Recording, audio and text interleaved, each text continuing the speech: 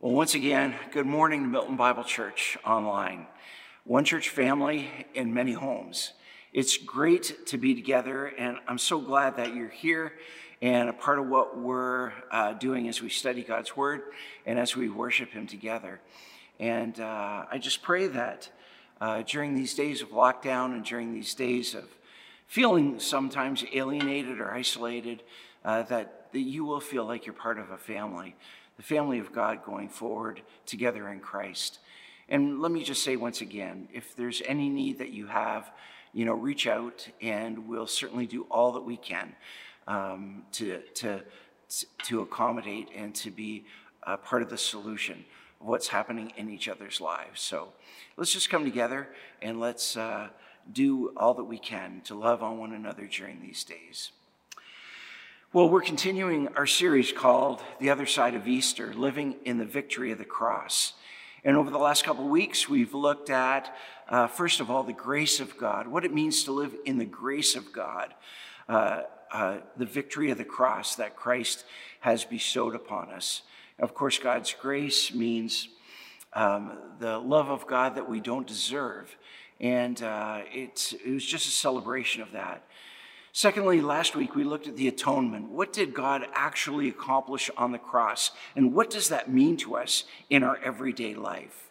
Well, today we're going to look at what God accomplished on the cross and what that means for us as a church. Last week we looked at what it meant to us as individuals. Now we want to look at what does living on the other side of Easter, living in the victory of the cross, look like as a community.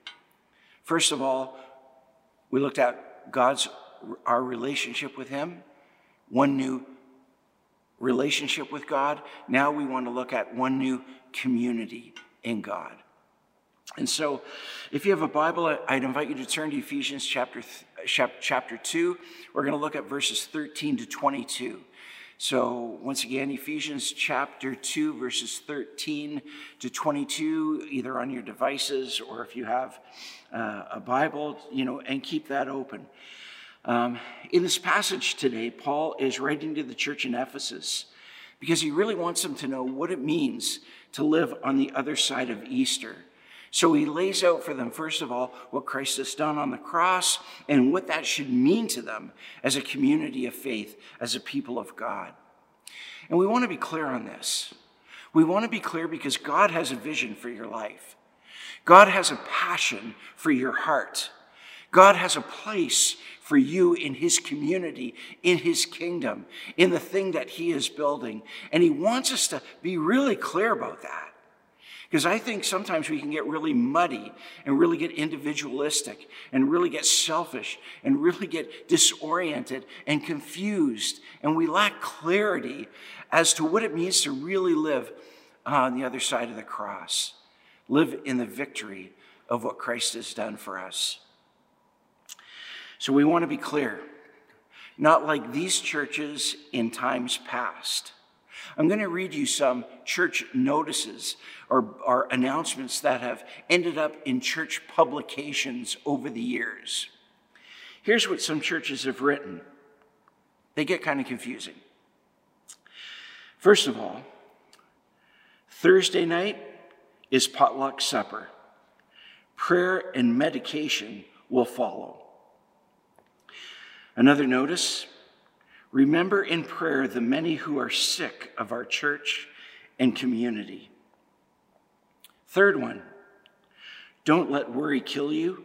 Let the church help. Here's another. The rosebud on the altar this morning is to announce the birth of David Allen Belzer, the sin of Reverend and Mrs. Julius Belzer. Here's a fifth one. This afternoon there will be a meeting in the north and south ends of the church. Children will be baptized at both ends. Sixth announcement. Tuesday at 4 p.m. there will be an ice cream social. All ladies giving milk will please come early. Here's another one. This being Easter Sunday, we will ask Mr. Lewis to come forward and lay an egg on the altar. Here's one more. The ladies of the church have cast off clothing of every kind. This can be seen in the church basement Saturday. Here's one of my favorites. A bean supper will be held on Tuesday evening in the church hall. Music will follow. And lastly, at the evening service tonight, the sermon topic will be, What is Hell? Come early and listen to our choir practice. Okay, that's not the Milton Bible Church choir, Rachel Langford.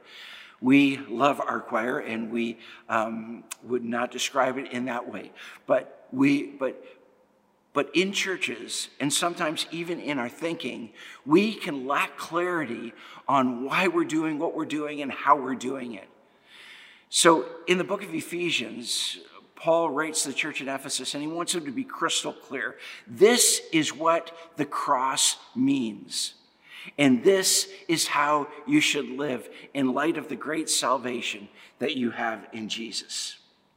So today, we're going to look on the other side of Easter. Unlike those church publications, we want to be clear on what it means to live in the victory of the cross.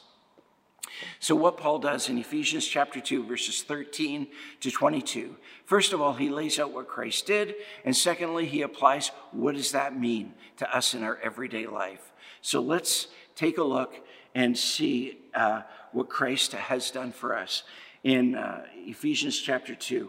I'm going to read verses 13 to 16. So Ephesians chapter 2, verses 13 to 16, this is what it says. It says, but now in Christ Jesus, you who were once far off have been brought near by the blood of Christ. For he himself is our peace, who has made us both one and has broken down in his flesh the dividing wall of hostility by abolishing the law of commandments expressed in ordinances, that he might create in himself one new man in place of the two, so making peace, and might reconcile us both to God in one body through the cross, thereby killing the hostility. Now, in this short paragraph, there are 7 verbs. But what I want to do, just to make our time, be respectful of our time, I want to look at the 3 main verbs that the Apostle Paul is dealing with here, and the 3 main thoughts. And those 3 main verbs that he uses are the verbs abolish, the verb create, and the verb reconcile. Those are the 3 main thoughts coming out of this passage. So let's take first a look at the word abolish. Abolish. In the first part of verse 15, it says that Jesus abolished the law of commandments expressed in the ordinances. Now you might ask yourself, well, didn't Jesus say that he came not to abolish the law, but to fulfill it in the Sermon on the Mount? And so some critics might say, well, hey, there's another contradiction in the Bible, can't be trusted. But if you dig a little deeper and you do a little more scholarly work, you begin to understand that what Paul and Jesus are talking about are 2 very different things. In fact, the verbs that are used in the original language are 2 very different verbs. But also, they're talking about 2 very different things. When Paul is talking here, he's talking about the law expressed in ordinances, which is the ceremonial or ritual part of the law. And these are the things like the teachings that, one must be circumcised in order to become a Christian, or else one first must become Jewish in order for them to become a Christian. And what Paul's saying is that Christ abolished these things that stood in the way of people expressing faith in Christ and coming close to the heart of God. You see, salvation is by faith in Christ. And what he's saying is you don't need to be circumcised. You don't need to obey the dietary regulations, the sacrificial system, all the ceremonial regulations are done away with in Christ. Now, the moral law is still binding. And what is binding upon us is in our behavior. But it is not a prerequisite or a condition of salvation. Salvation does not occur through obedience to the law, but through faith in Christ. The law which once divided the races has been set aside as a way of salvation. And I want you to notice what is said just before this statement. In verse 14, he says, "For he himself is our peace, who made us both one and has broken down in his flesh the dividing wall of hostility." Now you have to understand what the dividing wall of hostility is that he's referring to here. You see, the dividing wall of hostility refers to a literal wall that was at the temple, in the temple precincts in Jerusalem. You see, there was something called the Court of the Gentiles. And in the Court of the Gentiles, the people who were not Jewish could come to the Court of the Gentiles and they could gather there, but they could not come into the temple proper because they were not Jewish. So, in other words, they could get close, but not close up. The temple represented the presence of God on earth. And so what happened was, unless you were Jewish, you could not come close to the presence of God. And so you could instead come to the Court of the Gentiles. And around the Court of the Gentiles, there was a literal wall, which was 3.5 feet tall. And that 3.5 foot tall was where the Gentiles could come. They could watch, but they couldn't come close. And what Paul is saying is like, listen, man, Christ in his body has destroyed that 3.5 foot wall that divided the Jew and Gentile from coming close and being together in the presence of God. Mary and I, one of the things that we enjoy is, on occasion, we enjoy these renovation shows. You know, there's thousands of them on TV, it seems, anymore. And we enjoy watching renovation shows. You know, renovation show like Backyard Builds. It's a good Canadian show. It features, you know, neighborhoods in the GTA. It's kind of great as they renovate a backyard. Also, another one that we seem to watch is one called Hometown from Mississippi. Just great renovations that go on. And it seems that, now I could be wrong, talk to a renovator, but it seems that there's one day that they love more than any other day in the renovation process. And do you know what that one day is? Demolition Day. Demolition Day, where they walk into a house and they carry their sledgehammers and they've got their, you know, their hammers and they've got their bulldozers that they drive in. And what do? They just smash to bits everything that's coming out so that they might create something brand new and beautiful. And that's what the Apostle Paul is saying here, that on the cross, Jesus Christ has taken a sledgehammer through his death to the dividing wall of hostility, the dividing wall between Jew and Gentile, so that it no longer exists and the two of them can be one in the presence of God. It's a fantastic picture.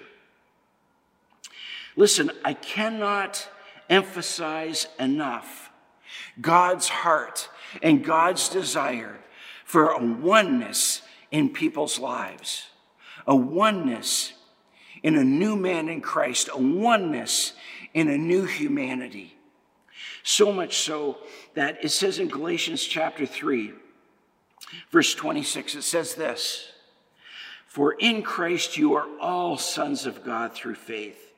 For as many as of you who are baptized into Christ have put on Christ. There is neither Jew nor Greek, there's neither slave nor free, there's neither male nor female, for you are all one in Christ Jesus." What Christ has done is he's just demolished anything that would keep his people apart from one another or to keep his people apart from him. So the first word we see is the word abolish. The second one is the word create. And what Paul does, he moves from the negative to the positive. Here's something that's new. The former hostility and division has been replaced with the unity of those who've come together through faith in Christ. So what happens is two women from different nations, different languages, different cultures, they both come to the foot of the cross. They kneel at the foot of the cross. They believe that Jesus Christ, through his sacrifice on the cross, has taken their sin before a holy Father and has paid the penalty for all that sin would incur. And they place their faith, their belief in Jesus, and they receive him as Lord and Savior. And when these two women who come from different places, different times, different cultures, when they get up from their knees, they're now one in Christ. They're now sisters in Christ. That's the picture of what it means to what Christ is doing in creating something new. And if you've never trusted Christ as your Savior, that is the place to begin. If you're exploring church, what does this mean? How does this work? Why do these people like each other so much? Why are they so generous, in their giving, in their time, in their energy, in what they do for those around them? I'll tell you, that's the place it begins. That's where hearts are changed. That's where priorities are reordered, is at the cross of Christ. Abolish, create, and the last word is reconcile. Verse 16 says that he reconciled us both to God in one body through the cross, thereby killing the hostility. Now, what this means is that Christ, through his body, destroyed the hostility between peoples and between nations. And that doesn't mean that the entire human race is now at peace and is reconciled. That's not what that means. It means that all those who are in Christ are now reconciled to God, and they're reconciled to one another. That is why Christ goes on to immediately say that he came to preach peace. First, he made peace on the cross, and then after he was risen from the dead, he preached peace. He preached peace. And let me tell you, that is the focus of the Father, Son, and Spirit.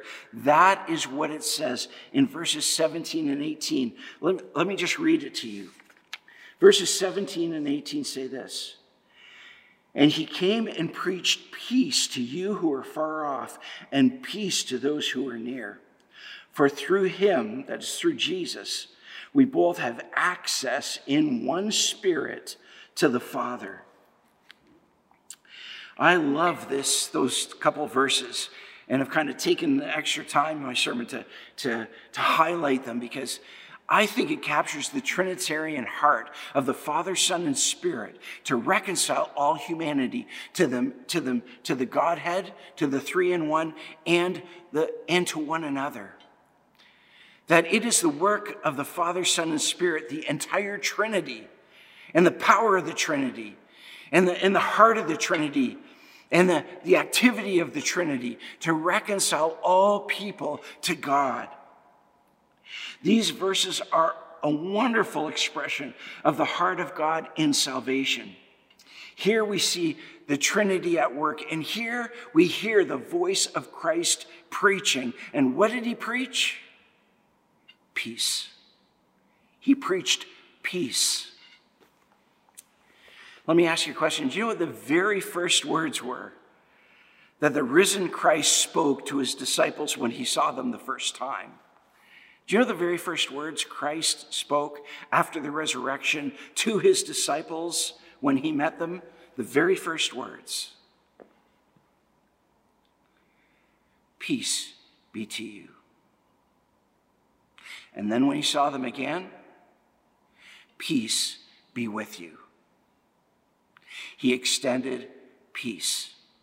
He proclaimed peace. The first message greeting, interaction with the risen Christ is peace. Peace. Do you know when Jesus was training his disciples to go out and proclaim the good news of the kingdom and to heal everyone who had a need to be healed? Do you know what he said to them? He said, when you enter a house, say these words, peace be to this house. Find that person of peace who would receive God's peace, your words of peace, and stay with them. I'll tell you something, whenever we're preaching peace, whenever we're making peace, whenever we're declaring peace, it is Christ that is preaching peace through us. And may you lead conversations with peace. May your first words about Christ be about peace. May the first thing that you want to extend to people as you declare the love of God, whether it's to your neighbors or to your family or to anyone you meet, may it be peace. May it be peace. This is the mission of the Father, Son, and Holy Spirit, the mission of the Trinity. You know, one of the statements I love in our church life is our Milton Bible Church mission statement. It's very Trinitarian and it's very organized around the proclamation of the love of God. Listen to it. Listen to it. We're going to put it on the screen. It says this: Milton Bible Church is a Christ-centered family dedicated to impacting Milton, Canada, and the nations with the love of the Father in the power of the Holy Spirit. We are on mission together with the triune God of grace. What have we got? We've got Christ. We've got the Father. We've got the Spirit. And we're asking for the love of God, the peace of God to go forward and make an impact, not only in Milton, but in Canada and in the nations. That's the heart of our church. That's our mission. That's the expression. I love the fact that this Trinitarian statement is so focused in such a way. It's so missional. It's got the heart of God attached to it. And the heart of God is a powerful thing. The love of God is a powerful thing. The peace of Christ is a powerful thing. The work of Christ on the cross to demolish the wall of hostility, to create one new humanity in Christ, and to reconcile us one to another in God. No matter where we're from, what language we originally spoke, what our dynamics and our background, might have been at one time. That is the heart of God, and it is a powerful thing. It's kind of like the Peanuts cartoon where Lucy walks into the living room and Linus is watching TV. And she turns to Linus and she says, "Get up and turn the channel." And Linus says, "Why should you have the right to come into my room, to come into this room while I'm watching TV and tell me to turn the channel?" And she says, "I'll give you 5 reasons. They're right here." She said, "You see these 5 fingers? When you look at them on their own, there's not much to look at. But when they come together to work together, they are a terror to behold." And Linus said, "What channel do you want to watch?" And then he looked at his own fingers and he said, "Why can't you guys get organized like that?" The Father, Son, and Spirit at work in the life of Christ to bring salvation, reconciliation, abolishing that which stands in the way of us coming to know him. This is what Christ has done. This is what Christ has done. And let me just say this in a way of application. If this is what Christ has done, Father, Son, and Spirit, may we not be people who put barriers between us and others. How many times do we create barriers between us and other Christians where God has created one new man in Christ, we seem to want to create many divisions in Christ. We have denominational divisions. Do you know that even in North America, there are over 400 different kinds of Baptists? And worldwide, there are over 2,000 different kinds of Baptist churches. That's just Baptists. We love to create denominations, Pentecostal, Anglican, Presbyterian, Brethren, United, all kinds of different. It's a crazy thing. And we say, well, we're elder-led, we're congregational-led, we're charismatic, we're cessationist, we're post-millennial, we're premillennial, we're amillennial, we're, pan-millennial. We think it'll all pan out in the end. We seem to love creating labels, don't we? We seem to love putting up barriers.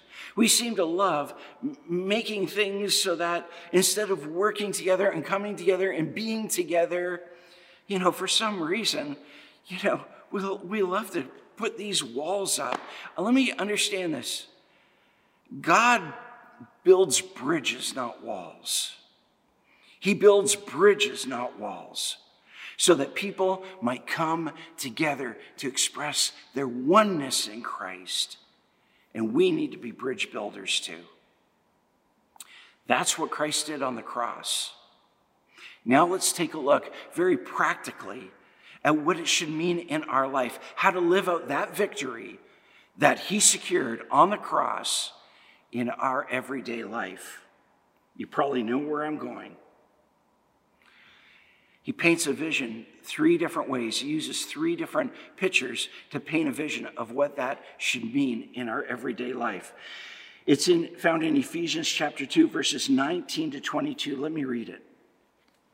Ephesians 2, 19 to 22 says this: "So then, you are no longer strangers and aliens, but you are fellow citizens with the saints and members of the household of God, built on the foundation of the apostles and the prophets, Christ Jesus himself being the cornerstone, in whom the whole structure being joined together grows into a holy temple in the Lord.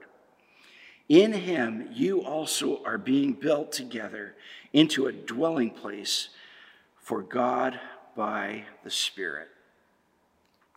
Now what happens here is there's 3 different pictures that are being presented. Because of the work of Christ on the cross to abolish, create, and reconcile, we now have a new community in God. And if you've placed your faith in Jesus Christ as your Lord and Savior, things have changed. You are no longer strangers and aliens. You're no longer apart. You're no longer far away, but instead you've been brought close to the heart of God, and you've been brought close to one another.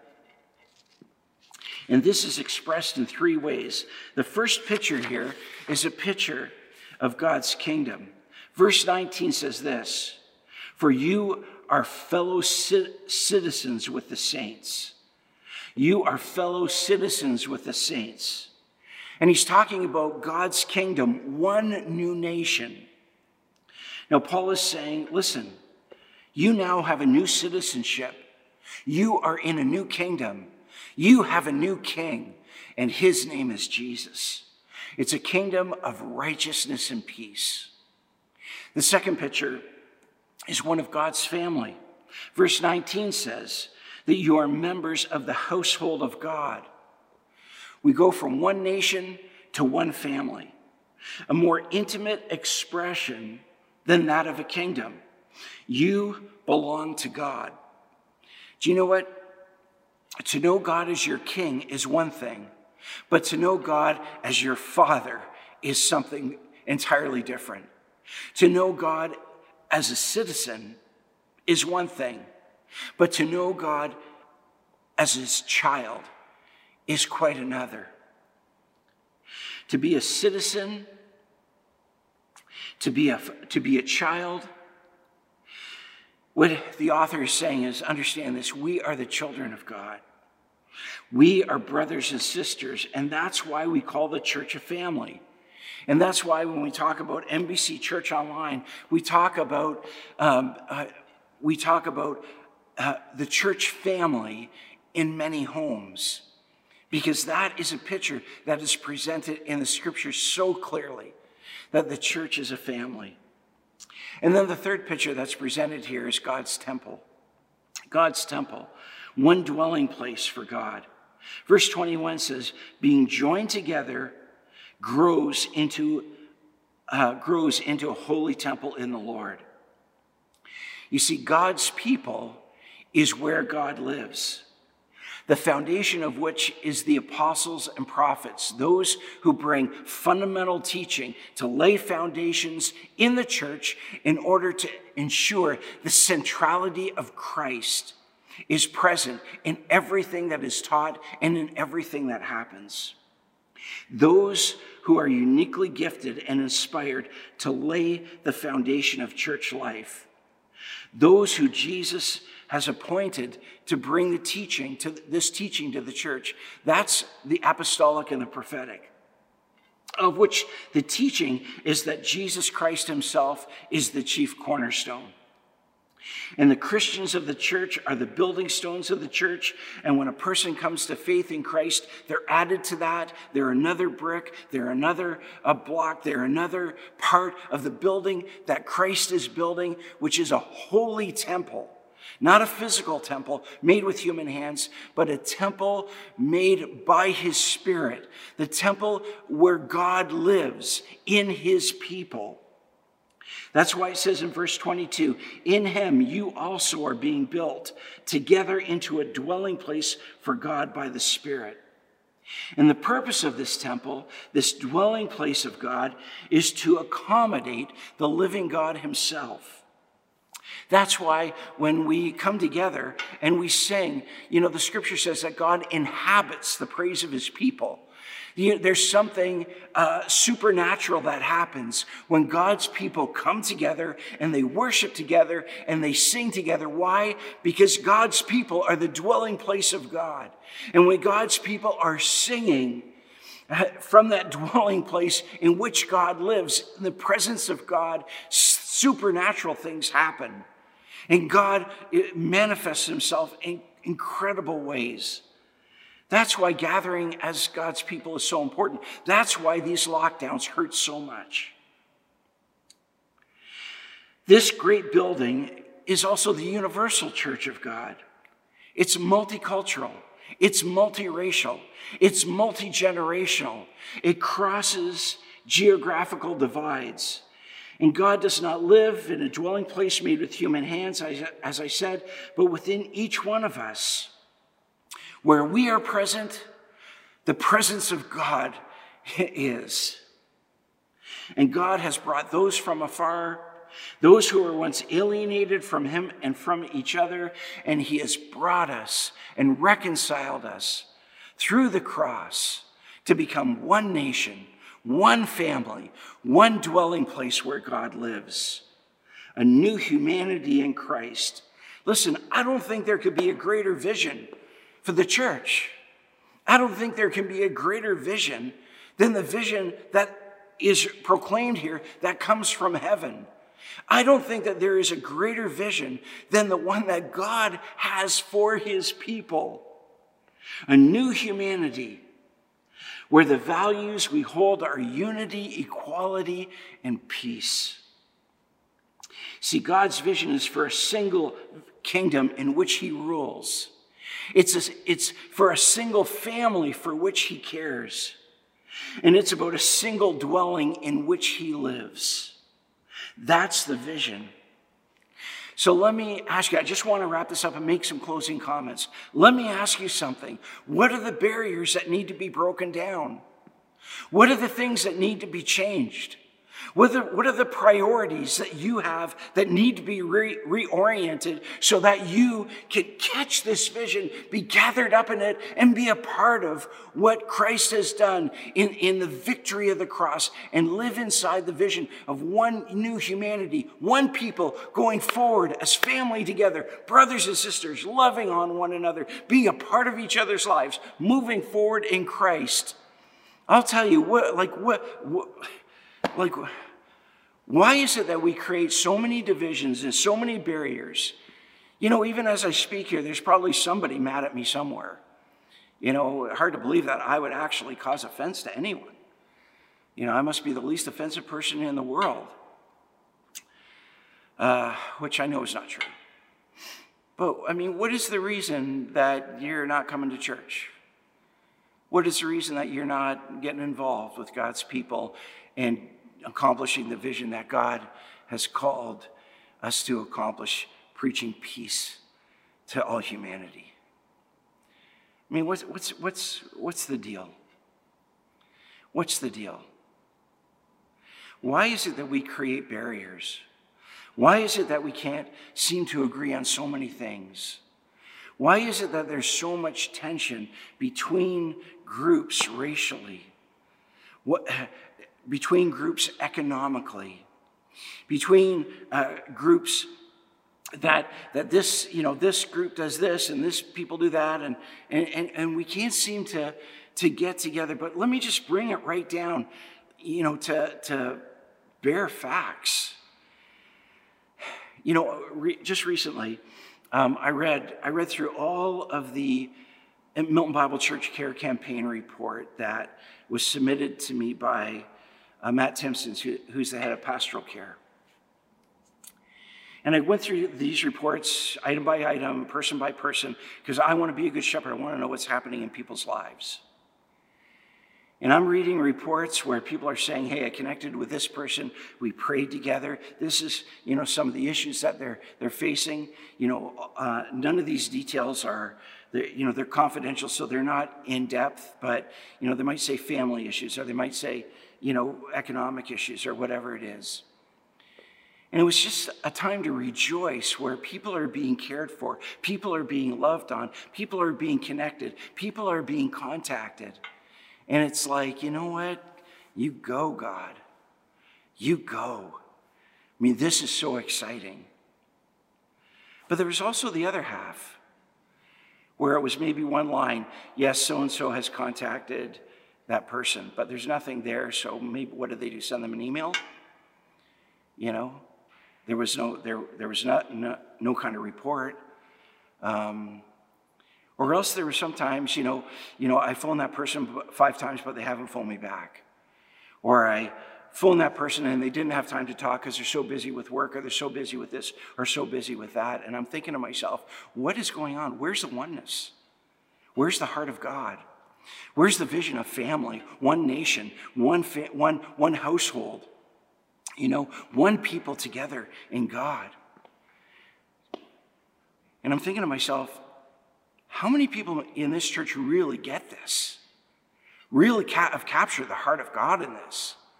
Really have captured the vision of the triune God of grace to reach out with the love of God and be that people together that God has called them to be? And I'm just saying, you know, come on, church. Let's be that people. Let's be captured by this vision. Let's be the household of God that God has called us to be. Because of what he has done on the cross, by abolishing the wall of hostility, by creating one new man in Christ, and by reconciling us to the Father and making us his children. During this pandemic, let's go the extra mile. Let's have a heart that says, I'm going to capture the heart of God. Even if I don't know this person that's phoning, I'm going to chat with them and share what you're comfortable sharing. But I'm going to receive them in the name of Christ as he would have me receive them. I think this is where it starts. That we love on one another. And then we turn and we love on our community. You know, this morning I just got off a Zoom call just before recording this. I just got off a call with other pastors in the community. Because many of us got together and we did these Holy Week services. And we all submitted something, and we all submitted a talk, a worship, a few minutes meditation in which we could come together as the people of God, cross-denominationally, cross-culturally, in which we're just declaring the greatness of God and what he has done on Easter weekend through the cross. And we're asking, okay, what's next? What's next? How can we model this for our community? How can we model this for our churches? And so let me just tell you, there's something coming. I'm not going to tell you what, but there's something coming in which we are going to model and be and work together and declare peace as one body, cross-denominationally, into our town, into our city, where we celebrate the victory of the cross, and we live it out and we demonstrate it with the vision that the triune God of grace has for us as his people. I mean, these are exciting days. These are wonderful opportunities. Let's grab a hold of these and let's go with God. Let's catch his heart, his vision, and let's move forward together in Christ. Not in isolation, not alienated from one another, not building up walls, but knocking them down and building bridges and coming together and loving on one another in the name of Jesus and loving our community in the name of Christ, preaching peace to all we greet and all we know. Let's pray together. Let's pray together. First of all, Jesus, I just want to thank you that you are the great peacemaker who turned our alienation into peace, that once we were far off, but you brought us near through the sacrifice of the cross. I want to thank you for your kingdom, your family, and your temple in which you dwell. I want to thank you, Lord, that you inhabit the people of God and that you are building a spiritual temple, a people of God who love you and who love one another. Why? Because it's within your people that your presence dwells by your Holy Spirit. And I want to thank you that that is who you are and that is what you've done. And that is who we are in Christ. And I want to thank you for the church, for this new humanity, this new society, and may we be committed to the vision of God. May we be committed to the beauty and the splendor that is the body of Christ, the church of Jesus Christ, the family of God that you have made to display your glory. And so we thank you and we praise you and we look forward to what you will do as we catch a glimpse of what it means to live in the victory of the cross. May you bless this word to our lives and to your glory in Christ's name. Amen. Amen. Well, thank you so much for joining us today. Milton Bible Church Online, one church family in many homes. And let's just continue to celebrate what it means to live in the victory of the cross. I so look forward to the time when we will gather as brothers and sisters, one another. And in the meantime, let's stay connected. Let's stay in touch. Let's keep caring for each other, loving on each other. And let's keep loving the world around us. All right, God bless you guys. Have a great day.